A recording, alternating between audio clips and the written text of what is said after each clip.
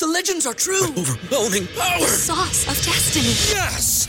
The most legendary sauce has arrived as McDonald's transforms into the anime world of WickDonald's. The greatest flavors unite in all new savory chili McDonald's sauce to make your 10-piece Wick Nuggets, fries, and Sprite ultra-powerful. Unlock manga comics with every meal and sit down for a new anime short every week only at WickDonald's. Ba-da-ba-ba-ba, go! At participating McDonald's for a limited time while supplies last. Oh, shit. All right. Oh, I love this show. Huh? Oh. Yeah, hi, this is Saddam Hussein. Howdy there, big guy. Who's this, Bush? How's it hanging?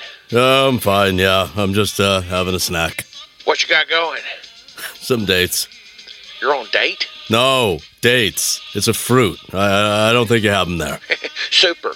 They're like plums or like big raisins. Right on. Right. So listen, Saddam, I was thinking we should have a chat about all this big bad war talk.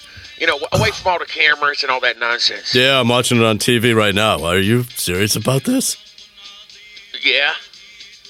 Oh. Why? Listen, Saddam, as Aladdin once said, we got a whole new world here after September 9/11. And what's that got to do with me?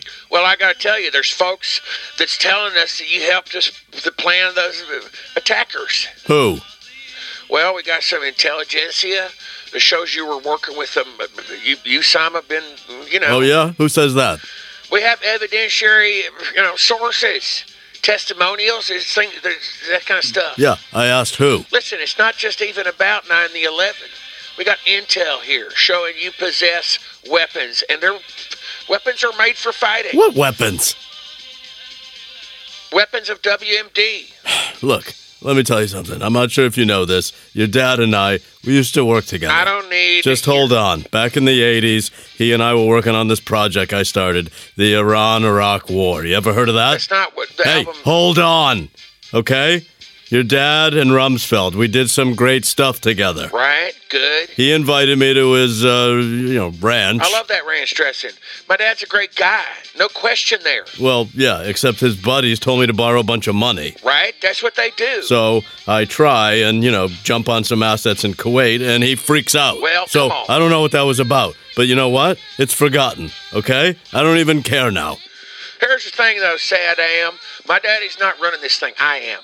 I'm giving you one chance here to hand over your weapons. What weapons? There are no weapons. Ask your dad. All right, cool your jets. I don't have any jets either. We're just asking you to cooperate with the cooperation. Fine. I'm happy to cooperate. Send inspectors. Make yourself at home. Oh, what's this, a little bit of reverse psychiatry? Reverse what? Rabbit season. Look, you're gentrifying the international community. And I'm telling you, we're going to have to go in there. So now we're not even doing inspectors. What happened to the inspectors? No, we will. But if they don't find anything, we're going to go and inspect with, explosions. What is your problem? We got to... Put your dad on. No, I'm not putting Dad on. No. You listen to me, hee-haw. Put your dad on. Put him on right now. My dad is not here. He's at work. Put your father on the phone. Fuck you, talk soon. Little...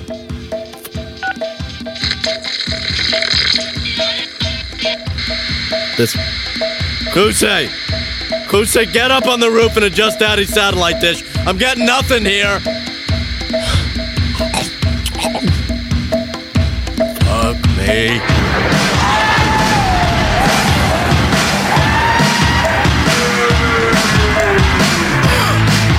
Speak about this sunshine.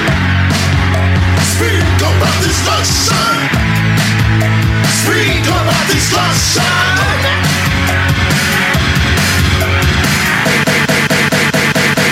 Welcome to Blowback, a podcast about the Iraq War. I'm Brendan James. And I'm Noah Colwyn. And this is our free giveaway episode, a treat, a sampler, a taster Think of it as a podcast hors d'oeuvre. Yeah, a prologue. Some of you may know me from my old podcast, a comedy left-wing politics The Slate show. Political Gabfest. This Snark Revolution. Very proud of the work I did on that show. And Noah. And I'm an editor at The Outline, and I've covered technology and politics for Vice News, Recode, New York Magazine, and a whole bunch of You're lying media. You're part of like the establishment. You're part Absolutely. of the swamp. So we're doing a show about the Iraq War. Why? I think, well, this was your idea. So you're blaming me already. I think it's a skeleton key for understanding where we are now. You know, first you said to me, hey, no one's really done a show, or at least one like we want to do, about the Iraq War. And I was like, what is there to say? Everyone basically knows now it was bad. WMD, it wasn't there. They lied, et cetera, et cetera. But then I started noticing George W. Bush hanging out with Michelle Obama and Ellen. And I saw an article including Dick Cheney and John McCain in the hashtag resistance. And I saw people, liberals, supposed lefties, approving of coups in Venezuela and Bolivia last year. And then I thought, okay, there is something here. It's worth retelling the story of the Iraq War. Because what's really happened, what explains all that, is that we, Americans, have shoved the Iraq War, this century-defining war crime, down the memory hole. I mean, the Obama years and the Trump administration have put so much distance in American minds between what happened then and what's happening now. I mean, Obama initiated a horrifying new bombing campaign in Iraq in 2014, the guy who ended the Iraq War, quote-unquote. Today I authorized 2 operations in Iraq. Trump just assassinated an Iranian general inside of Iraq, which is part of the proxy war that's been going on since we invaded in 2003. President Trump has not spoken directly about the killing, but he did tweet this image of an American flag shortly after the attack. The Syrian civil war that most guilty liberals pretend to care or know about is partially one big spin-off of the Iraq War. How it was possible for this group ISIS to sort of sweep in to Western Iraq. I'm looking at a poll here. It says that 51% of Americans now say that they opposed the Iraq War back when it was launched in 2003. But a Pew poll conducted at the time in 2003, right before we went in, showed that 72% of Americans actually supported the war. Only 23% were opposed. So not only is there a sort of cultural amnesia, a political amnesia about what happened, but there's an actual, like, among regular people, there's an actual amnesia about whether or not they supported it, whether or not they opposed it. So that's a disturbing trend. And so many of the ghouls and goblins who made this thing happen. We killed 600,000 people in Iraq. You know, I don't know if people know the figure. I don't know if people know that we designed a forced labor system in Fallujah. I don't know if people know that we used white phosphorus on Iraqis, still cause birth defects to this day. This is the kind of stuff that I realized, sure, that could use a retelling. Did you believe ever that Saddam Hussein, when you had to cast that vote to authorize the war in Iraq, did you ever believe that Saddam Hussein had nuclear weapons? Well, Chris, I'm just telling you that that was the prevailing opinion. People have been able to sort of do some sort of jujitsu to explain that it was really the moment. You kind of had to be there. It was really just, there was a lot of, ifs, ands, or buts, a lot of what have yous. And I think it's about time that we sort of go back and examine the ways in which, no, they did have a choice. They chose wrong. So strap in, join us, be with us as we go down this horrifying journey into the past, because we want to do it with some fun. We want it to be entertaining. There's going to be sidebars. There's going to be gags. Obviously, if you heard the opening sketch to this episode, we're going to mix the lowbrow and the highbrow, the funny and absurd with the disgusting and the enraging, and hopefully that captures the full nature of this nightmare that we unleashed. Every journey begins in the mind. All right. I want to take this out. These are Iraqi dinars from a long time ago. This was given to me by at a show last year. Oh, wow. They got Saddam's face on them, and he's looking good. He's probably in his prime here. They're very beautiful. They're Central Bank of Iraq, 250 dinars. And if you follow the news, you might know that there are a bunch of MAGA people who think that the Iraqi dinar will at some point be worth millions of dollars once President Trump revalues the currency. One thing I think they don't realize there is that revaluing a currency involves printing new bills, and the old money is not submissible. So if you've stocked up on dinars like that and you try to cash them in for like $1 billion, they're not going to be valid. But wait, we have two right here. You're telling me that like MAGA people don't necessarily understand they haven't thought it through. Yeah, I'm shocked. But if in case they're right, I have a $250 note. How much do you have? I also have 250. Okay, great. Yeah, so dinars. We're rich. We're rich guys now. Yeah. I mean, so when this was made, I mean, Saddam he's wearing a suit. He has a full head of hair. Yeah. I mean, he never lost his full head of hair. No, that's true. In fact, it had actually only grown when he was captured. Mm-hmm. Before we invaded, what was Iraq like?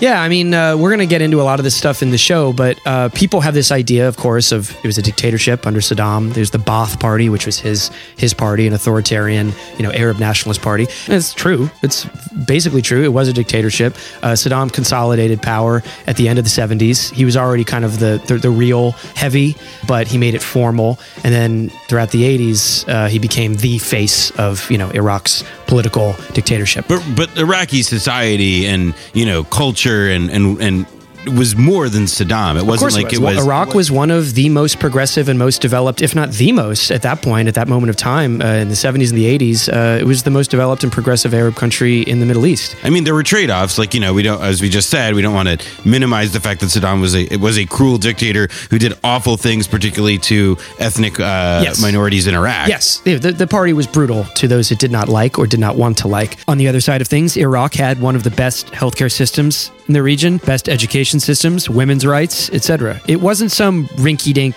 third world failed state or whatever. It became that once we got involved or got more involved in the 90s, which made it very easy in 2003 to say, look at this place. We got to renovate, by going in with some explosions. But yeah, Saddam, it was a very tightly run ship under his regime. He did run for president again a couple times, quote unquote, ran for president. And he did that in 2002.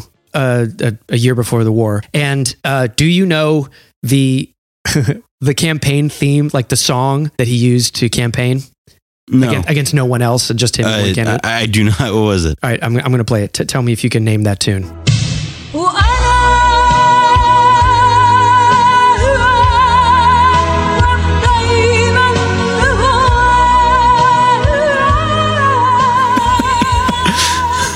Oh my God. There would just be like cars driving around Iraq blasting I Will Always Love You with like pictures of Saddam as, That's a daddy. little on the nose, man. I know, it's really on the nose. Speaking of, here's a ad from the 2000s about joining the Army. What are you setting your sights on? And when you see it, will you be ready? Call 1-800-645-ARMY and you'll also get this free boonie hat. Whatever you're looking for, the Army can help you find it. One of the things that coming into making this that I wanted to know more about was, what was the moment in 2003? Like, how did we, prepare a nation or condition people to accept that it would be necessary to go in and just like dominate another country into ruins? Yeah. I mean, obviously there was the formal case for war. There was the whole edifice of Saddam, turning Saddam into this interdimensional villain. That right. Was, and, 9/11 had people running scared. Exactly. That's a huge part of it. It's war. Come on. Yeah. All right. We got to go. It's Japanese. This is Pearl Harbor. It is. We got to go bomb everything over there now. We got to bomb the hell out of them. You know who it is. I can't say, but I know who it is. We'll get to that, obviously. But there was also the cultural side of things. I mean, obviously, conservatives immediately press the country music button, and there's 8,000 songs, by. But it wasn't, Alan Jackson. It wasn't just conservatives. I mean, you had there were like our friendly old libs at SNL, for instance. I don't think that they necessarily had their heads screwed on straight either. Yeah, SNL. Somehow, everyone I think continues to think of it as the loyal comic opposition because they make fun of President Cheeto or whatever, even though they had him on the fucking show. But in 2003, I found this clip. SNL is using the months before the war to make fun of not the Bush administration, not their insanely bullshit case for war that's about to get a lot of people killed, but to make fun of some of the few people standing in between us and the gates to the hell dimension, the UN weapons inspectors. Watch out, Iraq. Here they come. We are UN weapons inspectors. Open up now. Here we go. You got weapons? No. Okay. UN weapons inspector. So that's Robert De Niro in a guest appearance and Jimmy Fallon. This again, you can see all of our greatest horrors germinating out of this moment. And then Fred Armisen plays an Iraqi guard who's clearly hiding weapons behind that door. I mean, look, and if that's what like goofy like 2-bit comedians were fucking saying, then like imagine what they were actually saying on cable news. Ah, well, you might be interested to know what MSNBC was doing at the time. What the good liberal opposition? Quest for Saddam. Want to catch Saddam Hussein? Well, a very popular new video game allows you to do just that. The reality-based game features many funny scenarios. And joining us right now from Sacramento is Jesse Petrilla. He is the video game designer who at just age 18 created the wildly successful Quest for Al-Qaeda game. Okay, that clip you just heard, I think the audio speaks for itself, but just to give you the visual element too, that's MSNBC. There's some anchor. It begins with a clip of the video game, which, by the way, looks like shit. That game looks horrible, and it was not well designed, and that guy isn't clever. Not poggers. And there's a bunch of Saddam like lookalikes in a room, and they're doing, racist Arabic sounds that this guy thinks sounds like Arabic. Players get down to hunt the former dictator of Iraq, Saddam Hussein. Jesse, thanks for joining us. Good morning, Alex. It's good to be here. Well, I have to tell you, I've been laughing every time we've been playing this, and behind the scenes, you can't hear me, but the humana. I mean, it's great. And then the anchor starts the segment and goes, "Oh, I love that bit." That's on MSNBC. She's doing a racism, folks. And then she continues to interview this absolute moron who obviously his dev career did not take off from there. But at the time, that got you on cable news to murder Saddam in a video game and have MSNBC pimp your game out. By the way, I looked up the guy, the game developer there, and would it surprise you to know he is not making video games, but is a giant MAGA guy who is posting incessantly about how AOC is a dumb broad who needs to, he'll tell her what's what. When I look at this thing, what you've created, and it's like, look at this. Nice job, none of you. So let's talk about, if you will, the cast of characters that we're going to meet and spend some time with during the show, because they're all very colorful. First up, obviously, there's Saddam. Right. We're going to start the show in Iraq, and we're going to obviously see him wear a lot of different hats and go through a lot of different changes. Saddam was born in 1937, and he grew up in the middle of Iraq in a pretty poor place. He grew up near the town of Tikrit in central Iraq. From a fairly young and early age, involved in Arab nationalist efforts to, claw back Iraq from colonial powers. And, he was involved in assassination attempts. He was a pretty well-connected guy and had a reputation as a thug. I mean, he was reputed to have committed his first murder while he was still a teenager. Yeah. Also, as we'll see, as an interesting part of the politics that shape Iraq in the 20th century before Saddam takes power, big anti-communist. Oh, yeah. I mean, the Ba'ath Party were, we're going to get into the Cold War stuff, but Saddam was a nationalist. He may have been anti-British, but he was no fan of the Reds. Right. And, this is also part of what explains his rise to power. The fact that he was such a diligent and effective anti-communist helps explain why he was able to become the strongman that he was in the 70s. And why we liked him so much. Exactly. Also, Saddam had, we don't get to this stuff as much just because, you got to make some choices, but he had a very soap opera family arrangement. There was a lot of drama. Saddam had two sons, his heirs, Qusay and Uday. Qusay was like the straight-laced. He was pretty competent. Uday was a complete fucking monster. He was a psychopath. He was like Ralph Cifaretto, just like, honestly, like a huge sex criminal, would shoot people at parties for fun. Exactly what you think of as like a dictator's spoiled brat kid who inflicts only pain and misery upon everyone around him. It was a very bargain mafia show type drama. And in fact, HBO did make a really bargain soap opera. It wasn't great. Not good. It was called House of Saddam. It ran on HBO in the mid 2000s. Although, let's be clear, it is like a delicious kind of irony that they got an Israeli who is, like an Arab Israeli who's a good actor, but an Israeli nonetheless to play Saddam. Yeah. Saddam, though, is, I guess you could look at the biggest winner in the second half of the 20th century in Iraq. But that also meant that there were people who lost out pretty big and who would spend the rest of their lives trying to plot against Saddam and who might see an opportunity when we started grumbling about going to war against Saddam in the early 2000s. Enter a certain man named Ahmed Chalabi. What role would you like to play in any new government? If you were asked to run to be the new leader of Iraq, would you accept? It's not about me personally.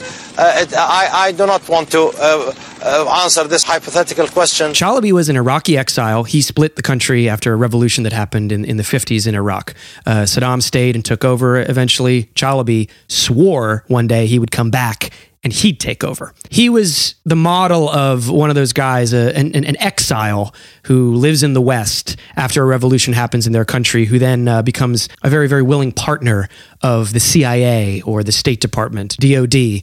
Chalabi was all three of them at different points of his career. And he was the guy who, more than anyone else outside of the American government, was in it to win it against Saddam and helped us do it. And he was himself like this totally like strange and colorful character, right? Very, very.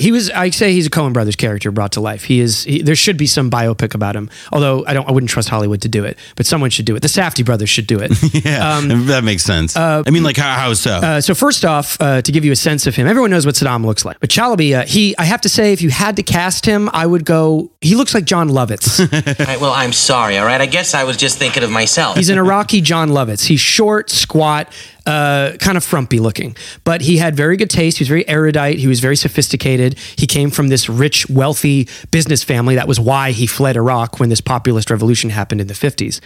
And he could recite poetry. He could rattle off a bunch of trivia about the Japanese Empire. Wasn't he like a mathematician or something? After he left Iraq, he grew up in Lebanon for a bit and became a professor of mathematics in Lebanon. He would later then claim that he invented some code-breaking thing that his colleague did, or a mentor of his did, which goes to show how genuinely the raw intelligence he had, and then the raw malfeasance that was attached to that intelligence. So yeah, a total flim-flammer his whole life, just one of the great con men of all time. Because as we'll follow him throughout the show, he keeps bouncing back. He gets kicked out of his country, he bounces back, he makes a bank in Jordan. He starts to steal a shitload of money, millions of dollars from Jordan. He bounces back, he gets a job with the CIA trying to overthrow Saddam. He fucks up his chances with the CIA, gets kicked out, comes right back, gets in there with the Bush administration, and then lands in Iraq in 2003, ready to take over. So he's one to watch. Freedom's untidy, and free people are free to make mistakes and commit crimes and do bad things. They're also free to live their lives and do wonderful things. Probably the most famous bureaucrat of the Iraq War was Donald Rumsfeld. The face of the war, really. I mean, yes, exactly. Anytime in the show where you hear a clip of someone on a podium from the Bush administration and their whiny, smug little voice, it's Rumsfeld. And it's funny because he actually didn't begin his political career as a hawk, actually. Yeah. Rumsfeld, he began his political life fairly young in the 60s as a congressman from Illinois. And he was a fairly moderate guy. He, was pro-choice. He co-sponsored the Freedom of Information Act. And then he joined the Nixon administration. He was also actually pressing to end the Vietnam War because he thought it was a loser. Yes, he was, and it actually got him in trouble with Nixon, who then sought to shunt him out and, send him far away, which meant that when Watergate happened and Gerald Ford needed to suddenly staff an administration, Donald Rumsfeld was one of the first people he went calling. He was clean. Ironically, Nixon kicking him out meant that he was completely shielded from the effects of Watergate. And so Donald Rumsfeld was the Secretary of Defense under Ford. And then in the 1980s, he goes, let's say he goes freelance. He re-enters the private sector. He has, a number of well-paying corporate gigs. G.D. Searle. I mean, it was also the chairman. He made the diarrhea medication and the laxative. And he was the chairman of the pharmaceutical giant Gilead. But in the 1980s, actually, what you would probably, we'll get into it a little bit later, but he also did some freelance work on Iraq for the Reagan administration. Rumsfeld re-enters the picture in 2000 as George W. Bush's pick for Secretary of Defense. I mean, and his reputation at this moment, he had been a wrestler at Princeton, and he was, he was hot. He was eloquent. He had, he was charming. It's crazy though, because People magazine named him one of their sexiest men alive in 2002. Yeah, he held court with the press. He would, trade barbs and wink and do these little smiles and do these little pirouettes. And honestly, you'll hear it in the clips we play. Everyone loved him. These fucking people in the White House press corps loved him. The images you are seeing on television, you are seeing over and over and over, and it's the same picture of some person walking out of some building with a vase. And you think, my goodness, were there that many vases?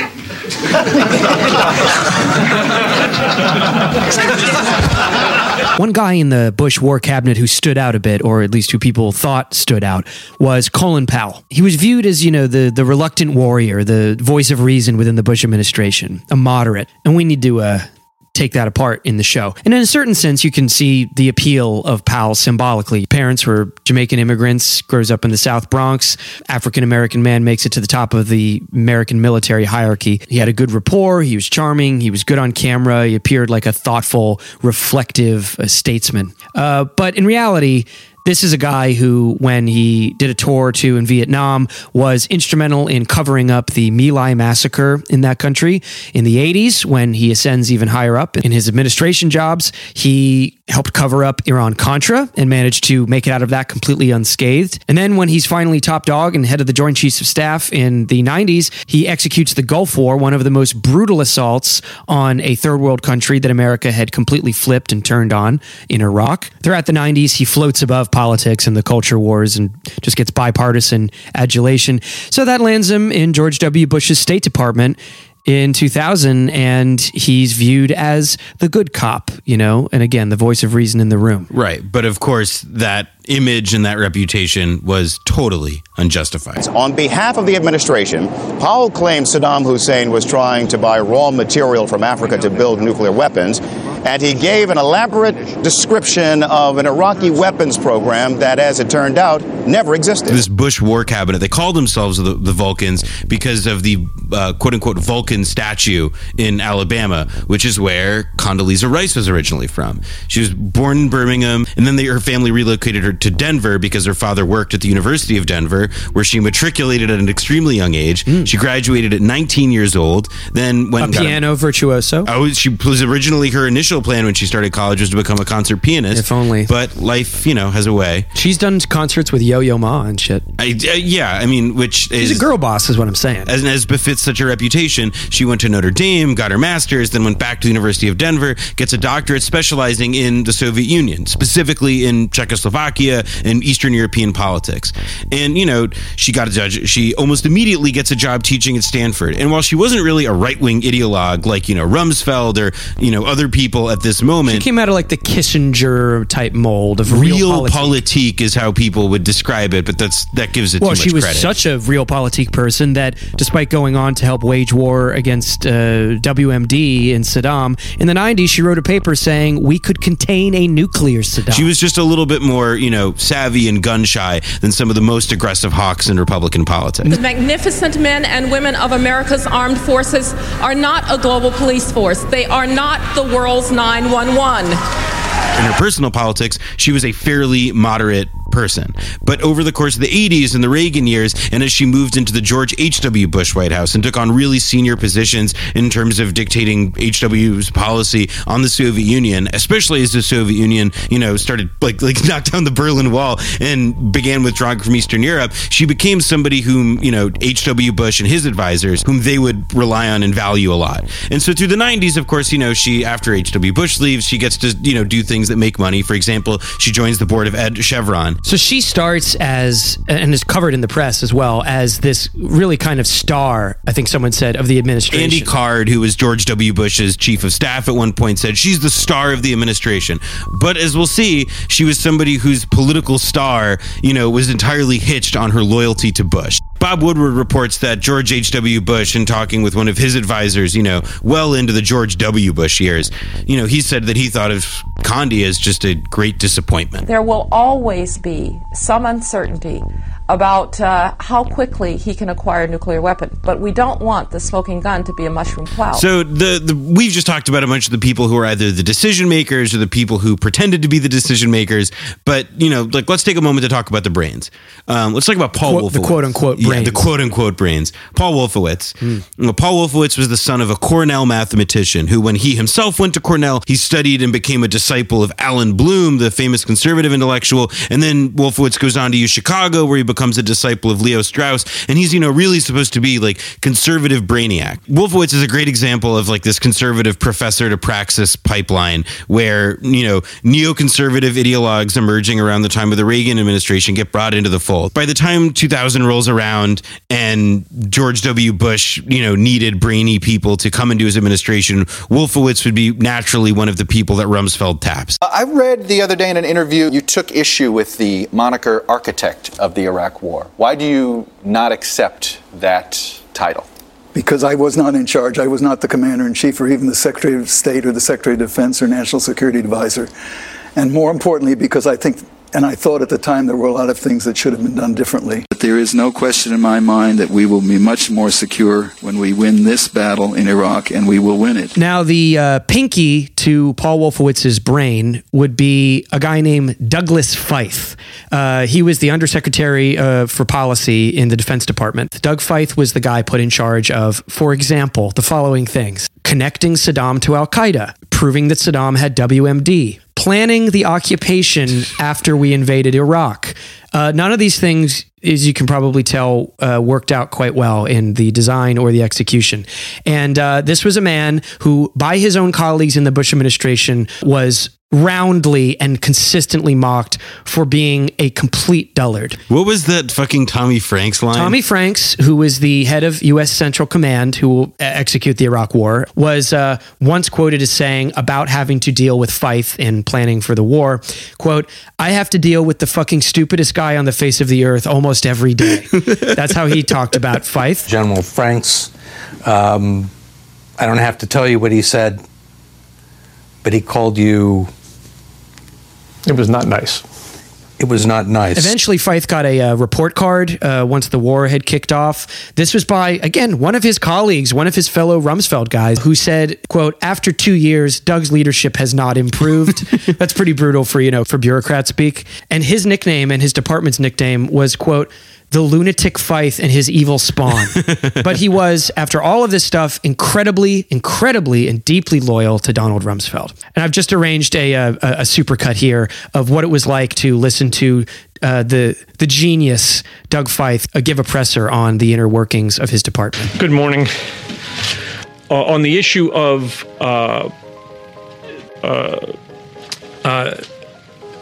this strategy, as you'll see when you read through it, does not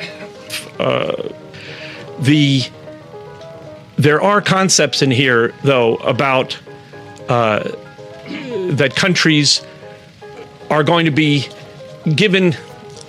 So you'll notice two people who were missing from that list were George W. Bush and Dick Cheney, and we're definitely going to mention them and talk about them. But we thought we'd focus more in the show on the minions and the minions of minions and the henchmen of henchmen, because everyone knows about Bush and Cheney, and a lot of the best freaks and material come from the underlings of that administration. Something's coming. We've kind of split the workload into two, so I take the lead on the first half of the 10 episodes, and then Noah takes over. In the first episode, we're going to do a deep dive as to like the origin of America's perverse relationship with Iraq. And after the rise of Saddam, we'll talk about our business partnership with him. We did the Iran-Iraq war with him. And then we'll go into the Gulf War, where we turn on Saddam, kick his ass, and particularly talk about the sanctions in the 90s, which killed a shitload of Iraqis and really set the stage for what happened in 2003. We'll talk about the case for war, the junk intelligence, the assist from Ahmed Chalabi and all these weirdos. Go into the invasion. We'll go into what it felt like in the kind of American, hot and heavy war climate. And then the occupation, it's an insane story of both malfeasance and corruption and also incompetence. We took over a country as this great imperial power, but when we wanted to send an emissary to Iraq's top spiritual leader, an Ayatollah, the viceroy in Iraq sent, quote, "neither a diplomat nor a politician, but a wealthy urologist who had developed and patented a penile implant for impotent men." That was the kind of occupation that we carried out. Right. And I think, we talk a bit about the media. We talk about the ways in which, reporters like Judith Miller especially sort of operated as a pipeline from rotten intelligence sources like Chalabi to the public, and how the case for war was made that way. We talk about, again, the origins of the insurgency, and how basically many of the people that we claim that we invaded Iraq to actually fight, we then unleashed on the rest of the country. And then, of course, we go and talk about the surge and the strategy that America claimed would save Iraq, but would in reality just put it on a course for ISIS. And finally, I'd say the show is not trying to be a, quote, objective, unquote, history. We have a point of view. The show has a point of view.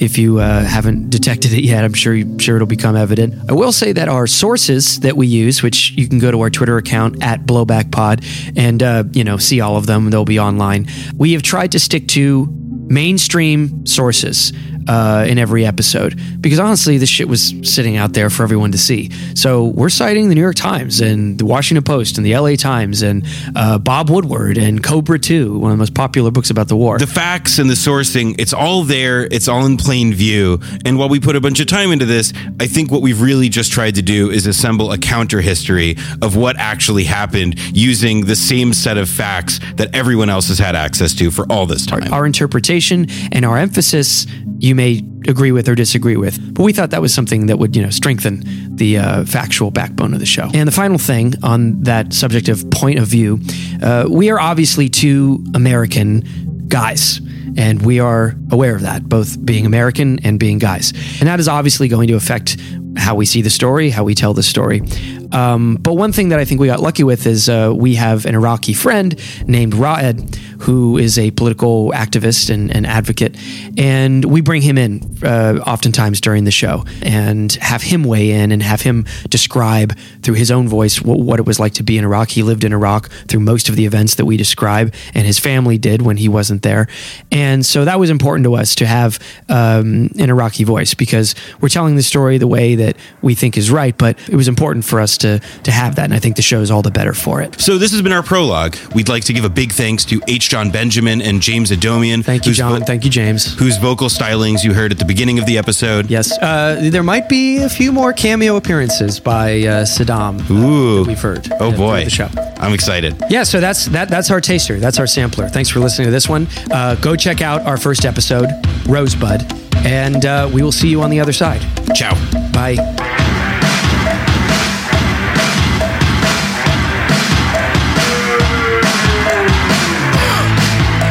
Speak about these